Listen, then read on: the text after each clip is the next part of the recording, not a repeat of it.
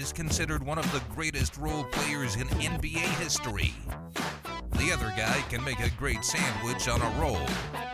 You're in the Dog Pound with JYD and the Mick. That is right. I am the other guy. I'm the Mick. I can make a good sandwich on a roll, but I am here with the dog. Junkyard dog Jerome Williams, known for his tenacious style of play, 9 years in the NBA, and tenacity on the mic. What's up, JYD? Mick, I'm coming down off of the Thanksgiving high. I got like 2 things left in the leftover canteen. Well, you know what they should do? They should put that stuffing in a waffle batter, make a waffle at it, throw a fried egg on it, because they're in the Dog Pound. They're having breakfast with us today with Thanksgiving leftovers. That's it. Let's get to it. It's a big rivalry Saturday in college football. Our guy, 4-time Major League Baseball All-Star Paul LaDuca will join us in just a bit. But first, we have a lot to be thankful for, right, JYD? We do. Every day is a thankful day. It's a blessed day, and I'm glad to be here on the show because my belly is full. I can't be no more fuller today, and, it's always good to give back during Thanksgiving, and we were at the Las Vegas rescue mission, me and the legends. So, I'm happy to be here. And we got one of those legends coming up in just a few minutes.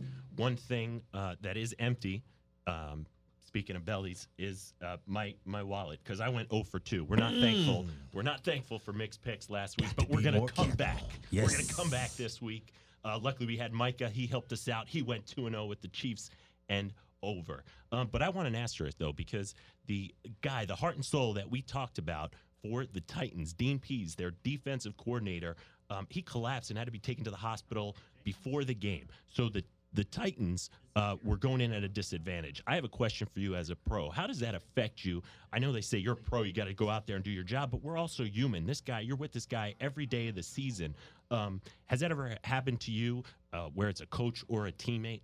Oh, man, yes, it does. It does affect you as a player because when I was with the Toronto Raptors, our associate head coach, Stan, Lenny Wilkins, top guy for years, went down in the locker room pregame, right when we were in the locker room talking about the team we were playing against and what was going on. He went down with a stroke in the middle of the locker room. And that's before the game. So right how do before you get your mindset right. The mindset was, first of all, we didn't know he was having a stroke. He couldn't speak. We knew something was wrong. We didn't know what. So as players, when we left the locker room, we found out sort of mid-game, okay, this is what happened. He had a stroke. He'll be all right. He's at the hospital. Good thing it happened here. So we had a good vibe. But yeah, when personnel go down, especially close to the team, coaches, administrators, those sort of things, it does affect the team. It does affect morale. We just want to make sure those people are all right. Yeah, and that was a tough game, and that must have been a tough experience. I can't imagine having to go out and play a game, an intense game, whether it's the NBA or the NFL. Another thing I want to talk to you about is our youth today. So we had Ed Oliver, nose tackle for the Houston Cougars. Right. He's been hurt on the sideline. He warmed up a little bit before the game, couldn't do it. So he's standing on the sideline being a cheerleader. Puts a jacket on that's reserved only for players. The coaches took issue with that since he wasn't playing.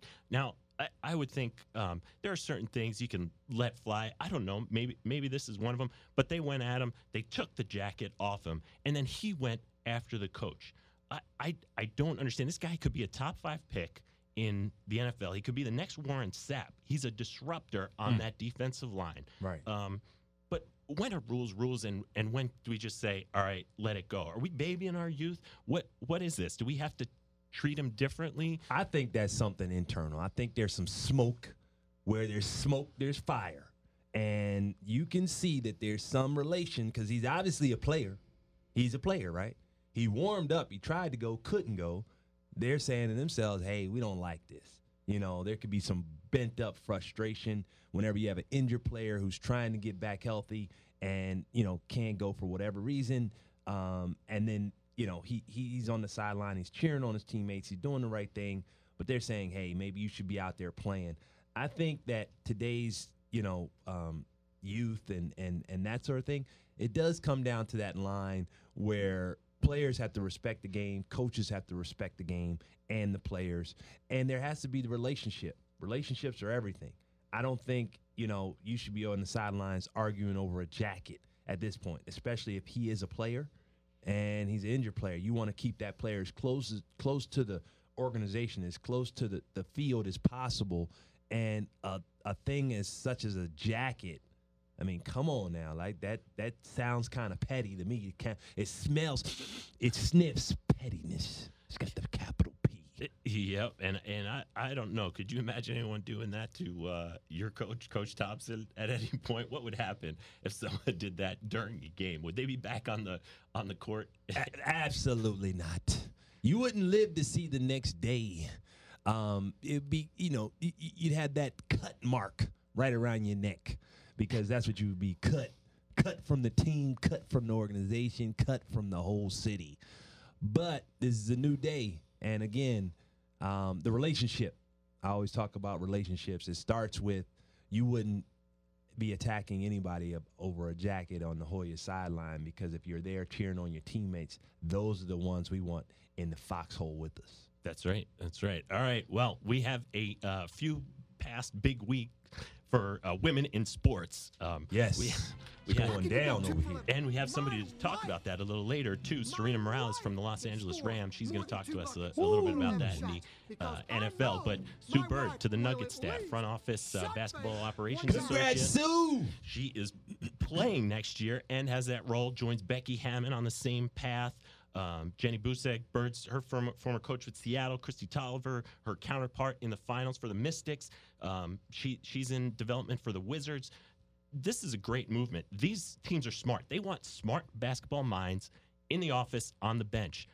Did you ever play for anybody like that, a woman on the bench in the office? And what are your thoughts on women on the bench in the NBA? Well, my biggest shout out comes to Nancy Lieberman. That's right. Coach Nancy Lieberman, we teamed up together, coaching Team Power, Big Three this year, won the championship. And you want to talk about a female that's on top of her game. I mean, analytics, she had every play from every team the whole season long broken down, how we were going to attack it, what we were going to do. The game plans were phenomenal. And, we go out there and just wipe up the floor in the championship game. And this is all coming from a female coach. Yes, Sue Bird. Yes, all these other ladies getting in on this NBA and basketball and other sports. They're great minds. As long as they have the ability to connect with players, and that's key, because you could have a great mind, but you can't connect with players. Coach Nancy Lieberman, she's like one of the guys. I mean, she comes in there, she's cracking jokes. She knows the lingo of the locker room, right? She's comfortable in her own skin, but she also commands the respect of the players. I remember going into a huddle halftime, players start talking, Katino Mobley, myself and other guys. We start talking. She's like, shut up. Hey, listen, this is what we're going to do. This. And it was like, everybody should stop. I'm like, whoa, okay, all right. And we went out there and did it, won the game. And, those are the kinds of things you look for. So shout out to female coaches all over. I definitely think there's a place for them in this game. And they just got to keep getting better and keep pounding this door down. And Val Ackerman, commissioner of the Big East, another great basketball mind. And look what she's done in these last couple of years for the Big East. Maybe we get Coach Nancy on the Doggpound in a couple of weeks. Maybe we can get her. Oh, absolutely. She's anytime. I'd call her today. Well, speaking of getting people on the line, let's move on. We have our first caller this week on the Findlay Toyota hotline to talk some hoops with us. Former McDonald's All-American with Shaq, I might add, a member of the Crimson Tide, and drafted in 1993 to the Trailblazers. You can find him on Twitter at hwood2631. Hollywood, James Robinson, welcome to the Doggpound. Woods in the house. What's up, Hollywood? Man, not a thing. Sitting here listening to you guys. Hey, man, listen, we had a great time down at the Las Vegas Rescue Mission. Thanks for coming down there, representing the legends, and giving back to the community at the Las Vegas Rescue Mission, man. You did a great job down there on Wednesday. Thank you, brother. I really appreciate it coming and giving my time, man. It's always an honor to be there. Yes, sir. Yes, sir. Let's talk some hoops, man. Who do you like out here in the West? I mean, there's a lot of stuff going on. Portland Trailblazers, your team that drafted you is at the #1 spot. Damian Lillard's on fire. Do you think they got the juice to get past the Warriors? Man, I played with the Clippers. JYD, when the season first started, and then, when the season first started, nobody didn't know how bad they were. Everybody thought they was good. You come out the gate strong, baby. Everybody come out the gate strong. Right. Depends on how you finish. Yes. I think Portland would definitely be in the playoffs, but I don't think they will be in that top 4 spots. I don't think they're going to be in front of, the Warriors at all, not even close to the Warriors. And then Houston got to get their act together, man. I know they just got rid of Carmelo, but they got to get their act together. And I'm pushing the Lakers in that 4 or 5 spot, man. I'm telling you, they looking good too. Okay. Well, you mentioned Houston, and Houston dealing with a tough situation. Carmelo Anthony, obviously this guy is a bona fide scorer. He's a Olympic gold medalist. And not to mention, he's got a lot of swagger when it comes to the game. What do you think about guys having that problem of transition from, top-tier player? You saw it with Allen Iverson, couldn't come off the bench. Do you see that same thing with Carmelo? Do you think he should be coming off the bench? Do you think he should be getting minutes? I remember Lenny Wilkins used to, play those type of veterans the first 6 minutes of the quarter and then bring in the young guns. I don't see why there's a problem with Carmelo. What do you think? I think it's up to Carmelo to make that transition because we know, Carmelo over the last 14, 16 years, he has been a phenomenal scorer for us, for the league. Now he's not that tier scorer no more. He's never been a defensive player. So in order for him to, as a player, you always want to win a championship. Everybody wants to win a championship, and he's chasing that championship. And the thing is going to be hard for him to get on one of those caliber teams that's winning a championship the way he plays his game, unless Carmelo changes everything and play defense. Yeah. Other than that, because nobody's going to let him come in off the bench and just hold the ball, with their rhythm that the teams have, like Golden State. It wouldn't work at Golden State. Yeah. It didn't work at Houston because Houston has that up and down flow. Carmelo has to catch the ball. He needs at least 10 to 12 shots to get in the rhythm, those 5 or 6 shots. And it just makes Carmelo look bad. And he's not a bad player, none whatsoever. He just got to get with the right fit. Right. And speaking of chemistry and cohesiveness, Kemba Walker's lighting things up out there in Charlotte. Oh, my God. Come on. What you think about that? Is he going to carry them to a top spot in the playoffs come the East? What do you think? I think Kemba is having a breakout year, man. I mean, he always been on the radar, but he's really having a breakout year. When I mean by breakout year, I'm not just talking about scoring. He sees the whole floor. He sees the game. He sees the plays before it happens. Slowing down for him. He gets the ball up to the right people at the right time, man. And that makes it good, exciting basketball to watch, brother. Right. Do you think, based on the playoffs right now, Orlando, Brooklyn, and Washington are all in that, eighth spot, look, from 500 to 2 games back to Washington, which are almost 7.5 games back. Which team makes the playoff? Orlando, Brooklyn, or Washington? Jay, like I said earlier, play with them Clippers. We all shoot out of that we shoot out fast. It's how you end up. And to say that right now, I couldn't tell you who would be in the 8th spot. I have to mid-season see who playing good, who hurt, and stuff like that. But I like Brooklyn though. Brooklyn has a good chemistry. They do have good chemistry. Good chemistry together right now. Do they get rid of John Wall in Washington? What's the situation down there, Wood? Get rid of the star, man. How can you? I mean, I know he's a prima donna. He got little, stuff with him, but how can you, Jay? They owe him $47 million on his last year, his deal. 47. Wood, $47 million, bro. That's for 1 year. No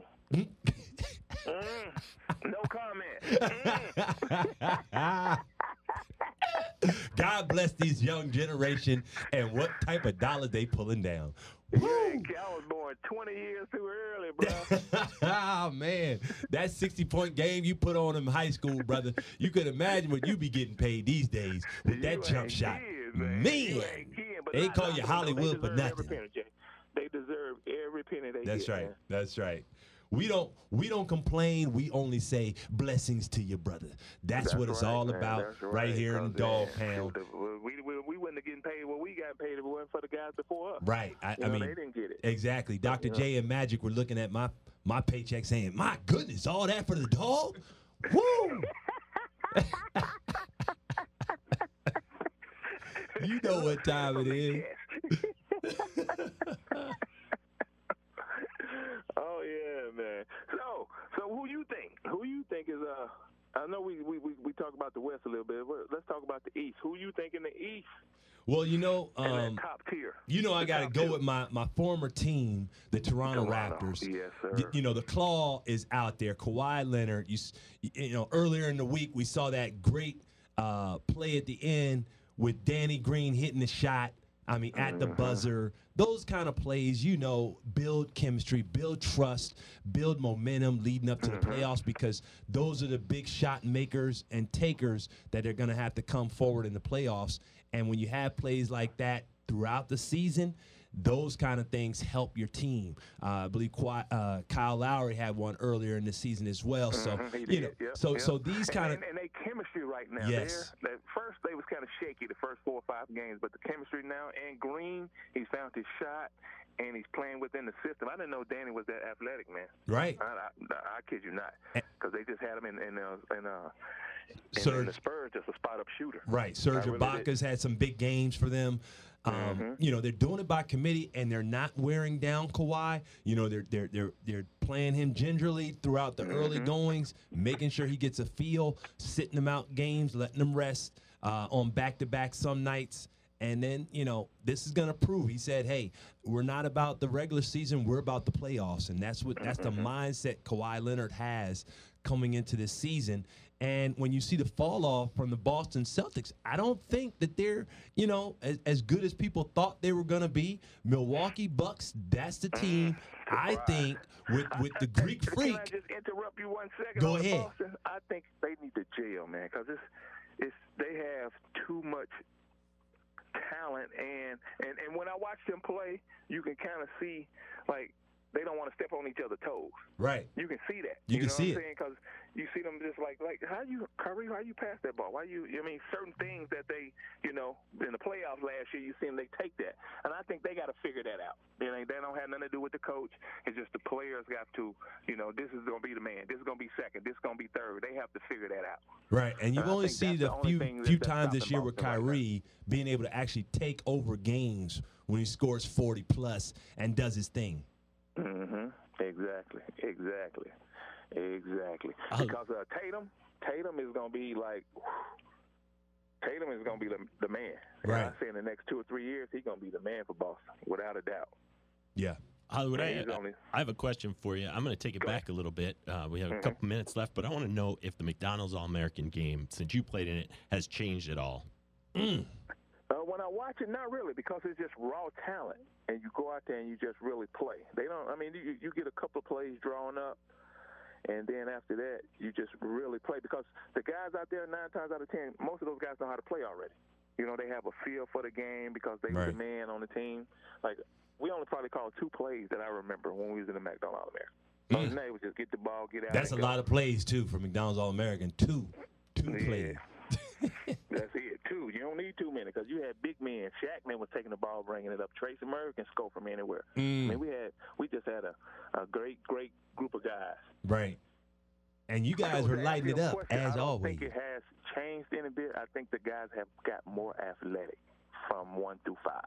Okay. I really do believe that. Yeah. So you have the big man taking the ball now. He can set it up and run plays. I think that comes with the changing of the game, with guys being able to shoot the long ball and pushing the ball out further from the basket as the bigs, and you know, and I think that's where the game is moved, and you know, from the Euro standpoint.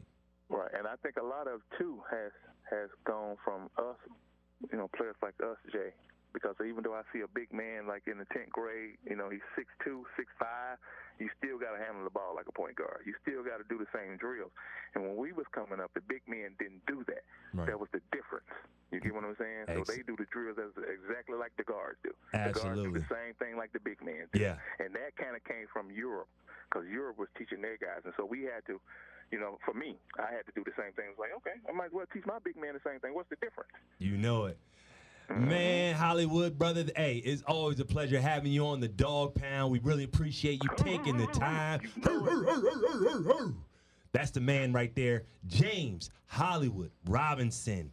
Thank you, guys, man. I really appreciate it. Appreciate you, brother. All right. Thanks, Hollywood. You can find him on Twitter at hwood2631. We hope to hear from him later in the season on the Findlay Toyota Hotline. All right. The Dog Pound is brought to you by Findlay Toyota, the proud sponsor of the Findlay Toyota Hotline. Findlay Toyota, the #1 award-winning Toyota dealership in all of Nevada. Find whatever you're looking for from their diverse inventory. Findlay Toyota, they'll do anything to sell you a car.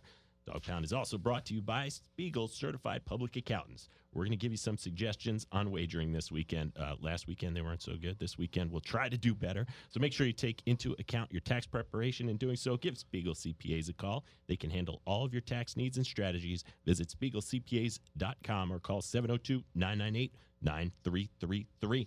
And by the Thacker Randall Shelton Group and Realty Pros.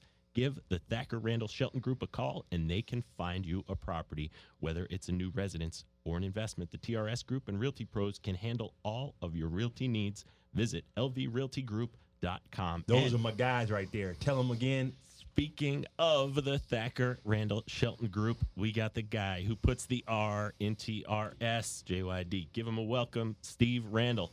Big Steve. All right. Thanks, guys. Hey, coming at you with the high rise of the week and your high rising fantasy star of the week. JYD, what if I told you that you could live in the heart of the Las Vegas Strip, next door to Aria, Cosmopolitan, and a short walk to the Bellagio? All for $350,000. $350,000. Man, that's like a side of pancakes with a topping of maple syrup and whipped cream. That sounds good, brother. There you go, man. Well, at Unit 1209, Veer Towers in the city center at Las Vegas, get you into the most walkable high-rise in Las Vegas, in my opinion, meaning that you can walk out of the building to some of the best that Las Vegas has to offer as far as shopping, dining, entertainment, you name it. It's even got a sneaky strip view. So Veer... Sneaky strip view. Yes, sir. Veer is one of my favorite towers in Las Vegas, and this studio, definitely my #1 value pick on the South Strip there. Yeah, sounds like a good pick right there in the heart of the action. And can you rent this out? Yes, you can. Now, we talked about a condo hotel last week. This is actually a residence tower, so you got to do a long-term rental. Gotcha. Not going to be any nightly. Right, 6 month type deal. You hit it on numbers, 6 months or longer. There you got go. it. Absolutely. Yep, that makes sense. So now, from an undersized condo unit to an undersized running back, this week my high rising fantasy star of the week is L.A. Charger. I don't like to say L.A. That's San Diego Chargers still to me, but running back Austin Eckler. Now, this guy may not be your running back 1 or even your running back 2, but if you are in a flex league, I would definitely have this guy in my lineup at the flex position. If you're struggling at running back, maybe with bye weeks, possibly a running back 2. But the Chargers, if you notice, are coming off of a tough loss last week. I think they're going to take the ground game to the Cardinals, and after Melvin Gordon gets his, I believe Eckler will fill in and produce this week. He's been a sleeper star this year. I like his chances of putting up about 12 to 15 points for your fantasy lineup. Alex Collins, last week you gave us, he came out of the gate, touchdown, yards on the first possession, and then they put him down. Who is this Gus the Bus? Yeah, I actually wanted to pick Gus Edwards as my high-rise star of the week. Now that he might be taking over for the Ravens, we didn't see that one coming. But, I still believe in that Ravens run defense for the rest of the year. Whichever one of those guys it's going to be, we'll soon find out. All right. Thanks, Steve. Well, we appreciate that. Give them some fantasy knowledge. Everybody knows to start the, Todd Gurley's, Kareem Hunts of the world, even though they're on bye this week. But you're going to bring us the fringe guy that we need to know. That's where the games are won in fantasy, your flex player. And you have a special offer for people if they visit the Champions Basketball Network. If people pre-qualify for a house, you're going to give them 2 tickets to a Golden Knights game. Is that right? That's absolutely right. That's a hot ticket. There you go. So visit the Champions Basketball Network, check out that offer, and you get to go to the Fortress if you're going to pre-qualify for your house. ChampionsBasketballNetwork.com. Thanks, Steve. We appreciate it. As always, we'll get your fantasy pick next week. That's Steve Randall from the Thacker Randall Shelton Group and Realty Pros, lvrealtygroup.com. All right. First of all, here I stay away from rivalry games. We're gonna talk some mixed picks here, and I was 0-2 last week. I'm gonna come back at you strong this week. All right, I'm gonna give you a couple of them. I know Steve's not gonna like this one because I'm going right for Michigan, Ohio State. Steve's a big Buckeye. That line all the way up to 4.5. The smart play in this one. Everything in me says take Ohio State. The last time they were home dogs against Michigan was 14 years ago, and they won by 16. Ohio State, though, I'm not sure. I think they should have 3 losses. Again, the smart play, take Ohio State, the home dog. But I'm going with the defensive coordinator again. That's Don Brown. A great story on Don Brown. Bill Belichick, Harbaugh reached out to Bill Belichick for a defensive coach when he took over Michigan. Belichick watched a Boston College game the night before, and he said, well, that defense looks pretty good. You should reach out to that guy. Don't know if it was a soft sell or if he actually believed that. But anyway, Harbaugh saw it, reached out to him, got him as defensive coordinator, and they are one of the top defenses in the country. Micah told us stay away from the steam move after it happens, but I'm still okay with it at 4.5. I don't know if Ohio State can get it done. The smart play, Ohio State, but the mix taken Michigan. And Notre Dame. What about Notre Dame, man? They're up to 11 over USC. My guys in Los Angeles, the USC fans, they told me take UCLA last week. I didn't listen. Notre Dame, they played at Yankee Stadium last week. LA this week. Ireland next year. Do they ever play at South Bend? USC's in downward spiral. Notre Dame going to run it up in this rivalry game. I'm taking another public play with Notre Dame. Another fishy line to me, Texas A&M. Laying 3, hosting number 7 LSU. A&M 6-1 against the spread at home this season. Senior day in Manhattan got me last week. I'm going with the 12th man, Texas A&M, laying 3 at home. In the NFL, another divisional matchup, the Jets and the Patriots. I might have too much heart in this one, but the last 5 games in MetLife, the Jets were only outscored by a total of 4 points. New England laying 9.5, and it's holding steady there. One thing I've learned, though, don't bet against Belichick after a loss. Don't bet against him after a bye and a loss. Smart play, the Jets. The Mick play, the Patriots. I know too much about this Jets team. I think they're laying down.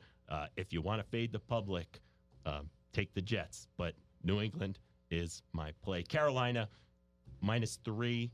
Against Seattle. Seattle's got to go across the country. I'm taking Carolina on this one. I'm taking Carolina too, daggone it. Put the dog on that one. All right, the dog is getting down on that one. Throw him some skin in the game. All right, we'll put up some more picks on the website for you. But right now, we're going to go to someone who has better picks than the Mick. I can tell you that. He's a pro. Those are a bunch of public square picks. We got a caller on the Findlay Toyota hotline to talk some pro wagering and some baseball. He's a 4-time MLB All-Star with the Dodgers and the Mets.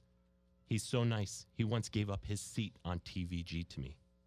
You can follow him on the Action Network and on TV with the NYRA, the New York Racing Association. All right, let's welcome Paul LaDuca to the Dog Pound. What's up, Paul? How's it going, guys? How you doing? Good. What's up, Paul? All right, so we were talking NFL, NCAA rivalries. We were talking Jets-Pats. We were talking Michigan, Ohio State. Two games where I believe the smart play is on the home dog, but I'm going the other way. Do you like anything in either one of those games?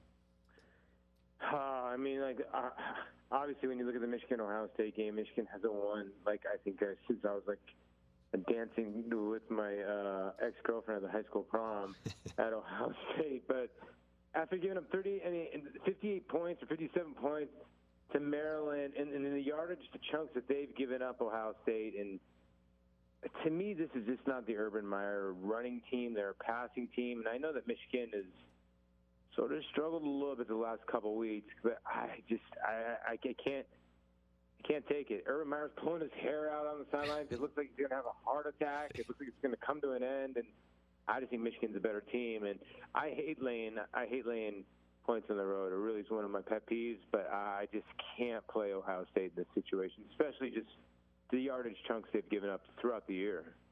Yep, I feel the same way. How about that Jets-Pats being in New York? It's a tough one for me. Last 5 games, the point diff is only 4, and the Jets have won 2 of them. And this one's, again, on the road. Are you going to lay the points, or do the Jets keep it close, or have they given up on Todd Bowles? That's a good question. A lot of guys did love Todd Bowles when he was the Cardinals, the defensive coordinator, and I just think he doesn't have the demeanor, almost too quiet demeanor, to be a head coach. He's probably just better off at being a defensive coordinator. I don't know. That's a really good question. But whenever you get into divisional games, this whole week is a ton of divisional games with high spreads. So, what do you do with these kind of games? And, does New England sort of just win games and just march on?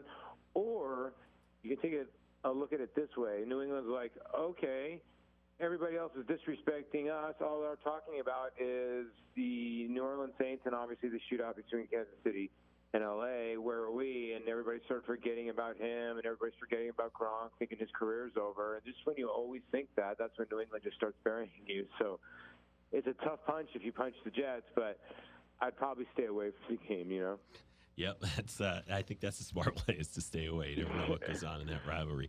So let's move on to baseball, and I'm wearing my Mets shirt today because I knew you were coming on. I'm wearing my Keith Hernandez shirt. I love it. Let's talk Jake DeGrom. I want to know what it's like. You're one of the best contact hitters in baseball. He had the sixth lowest ERA in the modern era at 1.70. Could you hit him? Do you think you can hit Jake? Yeah, I think I could. I mean, I faced a lot of Hall of Famers. Would I had success against them? You never know. I mean, things that are weird around baseball is I owned Randy Johnson, but I struggled against Kurt Schilling. So, you have guys that you really can hit, and you have guys that you can't hit. So I've never really faced him. Wouldn't be able to tell you that, but he's got dominant stuff, and he had a dominant year. It was really a shame that the Mets couldn't piece together a Steve Carlton type season for him, where he won 25 games and they could have scored runs for him when they didn't win that many games. But I think he deserved it. For some of the people, the arguments say that wins matter is a joke. He was by far the most valuable player on a bad team. Let's look at it this way. Were the Mets giant defensively? No. They didn't have a catcher that could throw a base runner out. And he still put up these numbers. That's what the people don't factor in. They just factor in just the straight numbers. They don't factor in the defense behind him. I understand he pitches in a pitcher's ballpark, but Atlanta and Philadelphia are the 2 biggest jokes of a ballpark that he also has to pitch in at a regular basis. So everybody needs to keep their mouth shut, and he was by far the Cy Young Award winner, and the voters got it right, 29 out of 30. The other guy, whoever he voted for, he must have had something good before he walked in. He must have something. That's crazy. There's a crazy stat flying around that if they give him an average of 3 runs in those starts, I think it's taking some liberties, but he would be in the area of 25 to 30 wins. So, yeah, the defense is a big part of it. What happens as a player? What happens to your mindset if you get into a game, you see a guy is dealing like that? Do you just try to work the count and get to the bullpen, or does it just have a negative effect? I got to watch him twice or 3 times live this year, and it just seemed like the other team shut down. So what is your mindset going in there? Well, the mindset as a guy that he's on your team, sometimes you end up knowing okay, Jacob's going out there, he's going to get 2 runs or less, and you have the mindset of okay, let's scrap 1 or 2 runs instead of just going out there and playing. And then he just never got that burst of 9, 10 runs, and he never got an easy win. And you put pressure on your own self, and you're just thinking to yourself 1 or 2 runs is going to do it. Where he can't put his cape on every night, and he basically did it almost every night. But your mindset is just to try to get the lead early. Whenever I had somebody I remember when Pedro or Glad were on the mound in the good old days when you knew that you could you had your starting pitcher was better than theirs. If Reyes let off the game with a double, I was push buttoning them because I know that Beltran or Wright, whoever was behind me, the game was going to be 1-0. So automatically the pressure's on the other team. So, and when you have an ace, that puts more pressure on the other team. Now more confidence goes towards you. But that's just not the way they play the game anymore, man. They just sit around and wait for the 3-run homer in a ballpark like Citi Field with nobody that they can hit a 3-run homer. And one guy's missing, Cespedes. One guy's retiring. And they just got a bunch of mix and match guys, you know? Can they get to 90 wins this year? No. Well, how about another team that you played for, the Dodgers? Can they go back to the World Series for third straight year? I don't. You're talking about the Dodgers? Yep. I don't know. You know, the Dodgers worry me a tiny bit. They do get Seager back as giant for them because I always thought he was their second best at bat compared to Turner. The worries me about the Mets is that the Braves and the Phillies have gone by them, and they're younger than them, and they're the same division. And the Nationals, whatever happens with the Harper situation, you know, what's going to go on there, you know? So the minor league system with the Mets is just there's just nothing there. And you look at Atlanta and you look at Acuna and you look at some of these guys. The kid in Washington, his name skips my mind, was Soto. Like we don't got a guy half that in the minor league system for the Mets, you know? So that worries me a little bit. And the other thing that worries me is the other side of town, and it does take effect. The other side of town, the Yankees are loaded, and they're going to be loaded for years with all the guys they have that are young. And it puts the Mets on the back page, which they've always have been. And let's be honest, the Wilpons have tried to keep up, but really haven't tried to keep up. That's right. And the Yankees just traded for James Paxton, gave up one of their top prospects. Do you think that's a good trade for them? Well, listen, like I had Luis Gonzalez one day told me, your minor league system is to make your major league ball club better. And I'm sure the Yankees didn't want to give all that up, but they need a left-handed starter, and he can be dominant.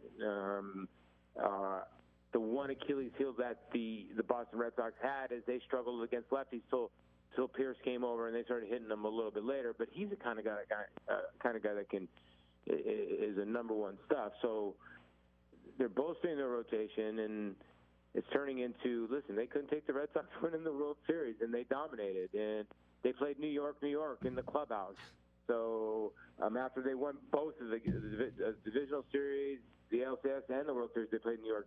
So, you know, maybe the Yankees taking it a little bit personal, and money's not an option with these two teams. And, like, are we now going to look at the Astros, the Red Sox, and the Yankees going to be 100-win teams, and we're going to, because I don't see any future with Detroit, Kansas City, these other teams. They're going to be losing hundreds of games. Baltimore, I mean, it's becoming a joke now. I mean, like, they created this. The Major League Baseball created this thing with the luxury tax, and they also created their own, you know, making the baseball and hitting all these home runs. They caused their own collusion, and everybody wants this amount of money. Well, guess what? There's only like a certain amount of teams that can afford to pay these guys that amount of money, you know? Yep, that's right. Well, thank you, Paulie. We appreciate your time. Can we get you back in the dog pound when it's horse racing time at the turn of the year? Oh, man, anytime. You're welcome. I really appreciate it. Many thanks, Paul LaDuca on the Findlay Toyota hotline. You can find him on Twitter at PaulLaDuca16. All right. We're going to take a short break, but we're going to leave you with a little trivia before we go. Since we were talking baseball with Paul, since 1909, only two pitchers have had an ERA of less than 2, at least 250 strikeouts, and 50 or fewer walks. Jake DeGrom was one of them. He did it this year. Who was the other one? All right, we'll see you on the other side for the answer.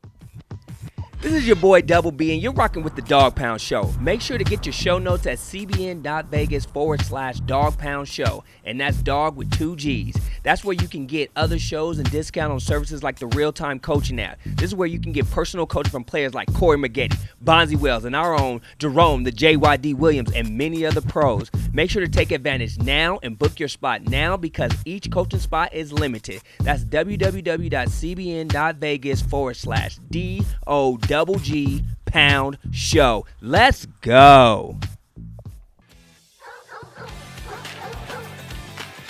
All right. You heard my dog pound. Welcome back to the Dog Pound.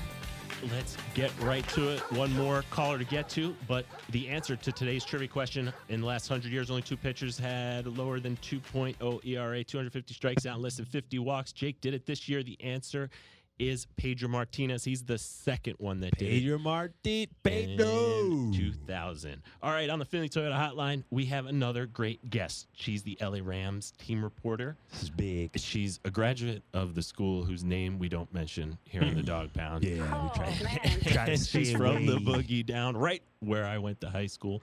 But she can also hit a baseball better than you and I, JYD. All right, there Let's it is. welcome Serena Morales. Serena, welcome to the Dog Pound. Hey, thanks for having me on. And yes, I can hit an 80-mile-per-hour baseball. I'm not bragging. It's just the truth. I like that. Way to throw some stink on it, Serena. Way to throw some stink on it. All right, so this past Monday night, great game. You were there with all the shootings, the fires, and the magnitude of this game. What was the atmosphere like in the Coliseum on Monday night? Oh, my gosh. I feel like I'm still on a high from being at the Coliseum. Like, first of all, yeah, it was a hectic week. The shootings took place, and then in Thousand Oaks, which is just down the block from where the Rams practice facility is, followed by we're going in as reporters covering, how the team was affected by the shootings. Come to find out, I'm staring at a huge smoke sphere. Like, growing up in the Bronx, you see random smoke, and you're like, oh, that's a weird chimney, or there's something weird happening. You don't put fires together. So I'm like, what's that big cloud of smoke? And they're like, oh, that's a fire. And I'm like, oh, okay. And then then we found 2 smoke clouds right by the practice facility, and that ended up leading to what we've experienced the past week. So going from not even getting to finish really healing on the shootings that took place to the fires to, pretty much half the team getting relocated. Wade Phillips had to be evacuated, and, a bunch of players had to be evacuated at like all hours of the morning. Then just trying to mentally prepare to get to Colorado Springs so that they could train for the game that was expected to be in Mexico City, which then the field was not in good enough shape to play a football game.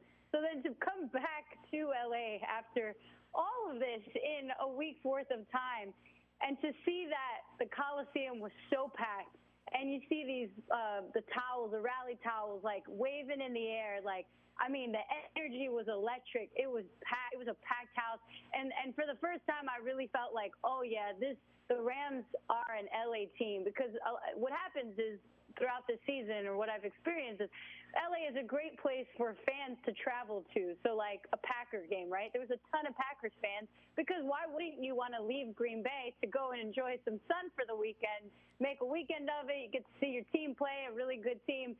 So, we're not really, per se, like, the Coliseum holds 77,000 people.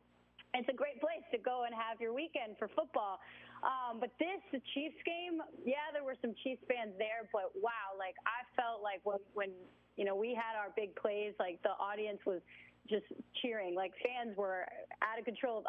A lot of my friends who went to the game were like, I couldn't get up to use the restroom the entire time. Like, they were just holding in their pee, because they really were like, when do I leave? Hey. And then at halftime, we had the Chainsmokers perform. So, I mean, like, the entire game, you really couldn't even get up to Serena, it do looked anything. like the fans had been training at Colorado Springs at elevation. The way the energy and the way they kept it, they had to get in shape to be able to cheer that loud for that long and wave the towels. I mean, they must be going to 24-hour fitness, lifting towel weights. I mean, it was really electric from our perspective. Oh, it was was amazing. I mean, it was the best football game I've ever been to, and I'll tell you, like, the Rams really know how to keep everybody in check because all these games, you know, outside like one game against the 49ers, like, they've all been very close games. So for this game to have as many points that they put up, they broke the record. It was just insane. And I'm standing on the sideline preparing for an on-field interview. If the Rams win, I get on-field interview, and I was sort of like, I would love to get Samson Abucom. Like, I know this dude really well. He's such a great guy, in addition to like well-spoken, and I don't think he gets enough credit being a linebacker on the team. And obviously, this high-scoring game, he scores 2 touchdowns, 2 defensive touchdowns for the team. So I was just like, all right, like trying to think about Samson, but I'm also like, this game is great. Like, I looked over at like Matt Longacre and Johnny Hecker at one point, and I was like, are you guys like, can you breathe right now? Because I certainly am like having a hard time, like not like trying to smile and get too excited, but you're also like, dude, we're only up by 3. Like, it was just insane, and the back and forth and just trying to keep the ball out of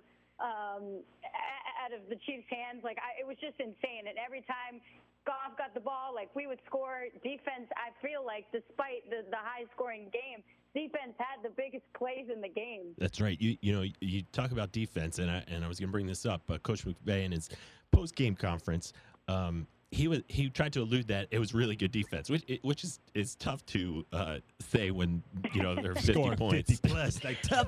That was tough. But is that the new NFL? Is that just get the stop when you need to, just put up as many points as you can, and then get the stop when you need to? Is that what they're trying to do? Is that their strategy going forward?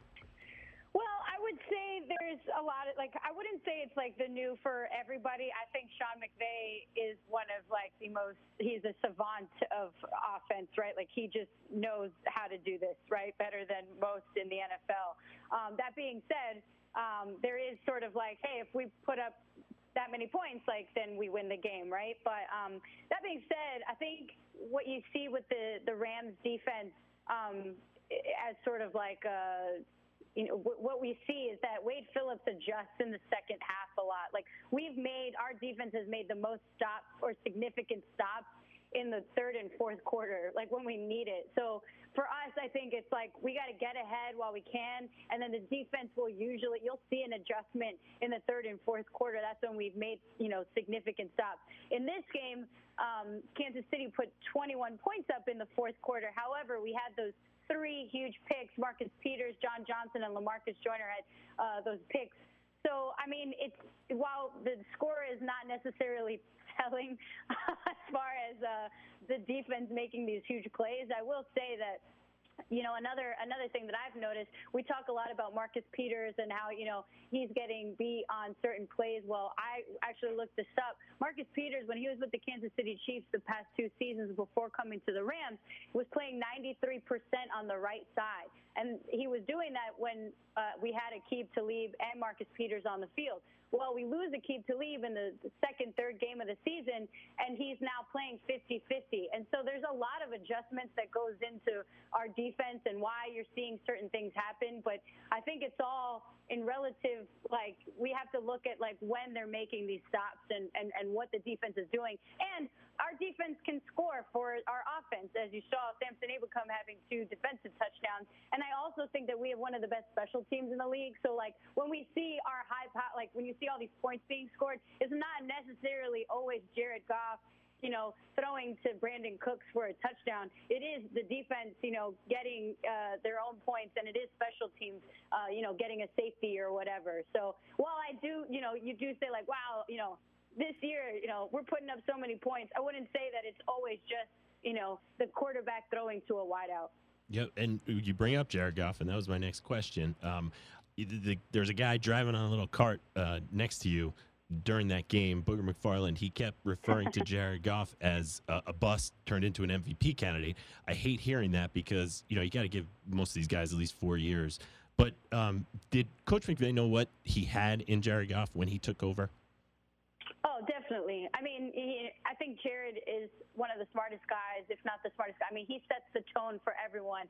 And I think, right, like, there's a time, I think, one, Jared's in a perfect place to grow even more. Like, I think this year alone, every single game we see him, it's his calm and cool demeanor, like he's never shaken by these crazy moments. Like, for him to make that throw to Gerald Everett right at the end of the game, I think there were like 2:30 on the clock, and he threw that touchdown pass to Gerald Everett. The fact that, like, we started off the season sort of talking about, we've got our 3 wide receivers with Cooper Kupp and Brandon Cooks and Robert Woods. What about the tight ends? We're not using the tight ends enough. Like, what's happening here? What about Todd Gurley? Right?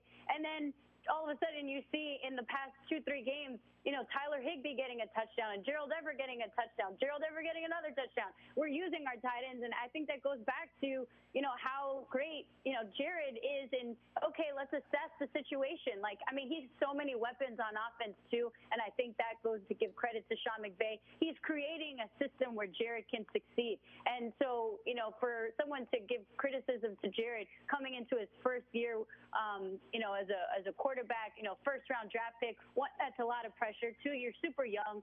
Like we see all sorts of busts because it's a mental game too, right? Like, we forget that part of it. And then you've got to execute.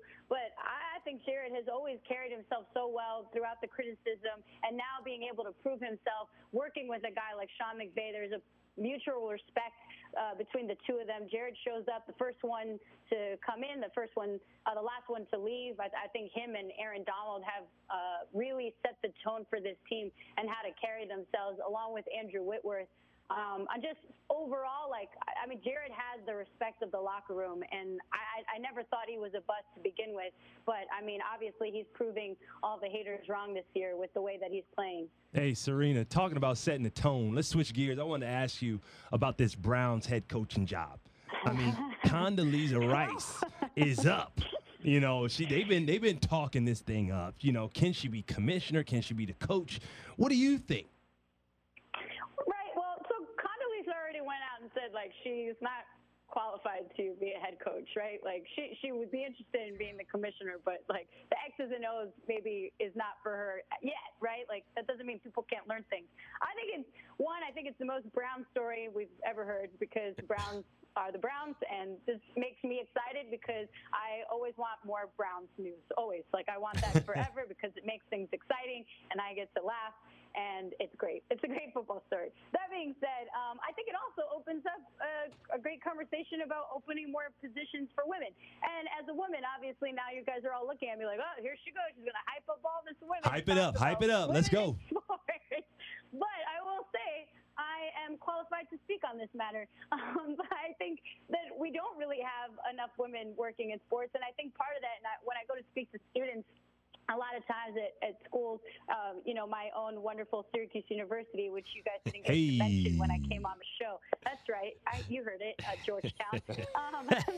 But that being said, like, I think a lot of women who go into sports are very intimidated because maybe it's the way that we raise our daughters early on, where it's like, oh, you're going to go play with, the dolls and the this and the that. And so they don't get into sports until they choose to, right? And I think that's part of the problem. At that point, you're too intimidated because you don't have the background information of, like, growing up and seeing, like, I grew up a Yankee fan, so, like, I used to watch, like, Shane Spencer, who, like, everyone's like, what? Who's Shane Spencer? And I'm like, he, like, broke Don Mattingly's, like, consecutive home run record. I was at that game before going to try out for basketball practice. So, like, there's things like that. Like, I was more comfortable in the baseball realm, and I think for women coming up and not having those opportunities to just sit and watch coaches, I think it's a beautiful story in the NBA with seeing Becky Hammon or, like, even Sue Bird with the Nuggets now. That's sort of a trend that I think we need to see in the NFL. And Nancy Lieberman, Big Three champions. Football, but it does make a difference to have those opportunities open up for women. Yep, we talked about those people earlier, and we appreciate your time. I have to say, if Georgetown people and Syracuse people can get along and talk on the phone, like Rocky says after he beat Drago, as we have playing underneath here, the Rocky quote, we can all get along. Serena, we hope you join us again for the playoffs. Thank you for your time. You can follow her on Twitter at Serena or on Instagram at Morales. That was Serena Morales, Los Angeles Rams team reporter on the Finley Toyota Hotline. Thanks, Serena. All right, that'll do it for episode number 2 of the Dog Pound with JYD and the Mick. We hope you had a good time like we did. Enjoy your Saturday full of college football rivalries, a healthy dose of hoops. In the coming weeks, we're going to have one of the greats, Coach Raff, Bill Raftery. Next week, Dave Revson, Jeff Goodman, plus a chat with a guy from a new Nike campaign. He's a top 1% athlete. A very great story. We're very excited to have him. JYD, tell him about Champions Basketball Network and how to download and watch us behind the scenes. Hey, absolutely. Make sure you go to www.cbn.vegas/dogpound with 2 G's, DOGG pound show. And that's where you can get all the information on this Dog Pound show on Fox Sports. All right, be sure to visit us on Twitter at Junkyard Dog, DW, at T McNugget, and at Dog Pound Show. Listen to us every week right here on Fox Sports Radio Las Vegas, or stream us live around the world on lvsportsnetwork.com. In a few weeks, you'll be able to subscribe on iTunes. For the Junkyard Dog, Jerome Williams, I'm the Mick. We'll catch you next week on the Dog Pound. See you in December. This is your boy Double B, and you're rocking with the Dog Pound Show. Make sure to get your show notes at cbn.vegas/Dog Pound Show, and that's dog with 2 G's. That's where you can get other shows and discount on services like the real-time coaching app. This is where you can get personal coaching from players like Corey Maggette, Bonzi Wells, and our own Jerome, the JYD Williams, and many other pros. Make sure to take advantage now and book your spot now, because each coaching spot is limited. That's www.cbn.vegas/DOGG pound show. Let's go.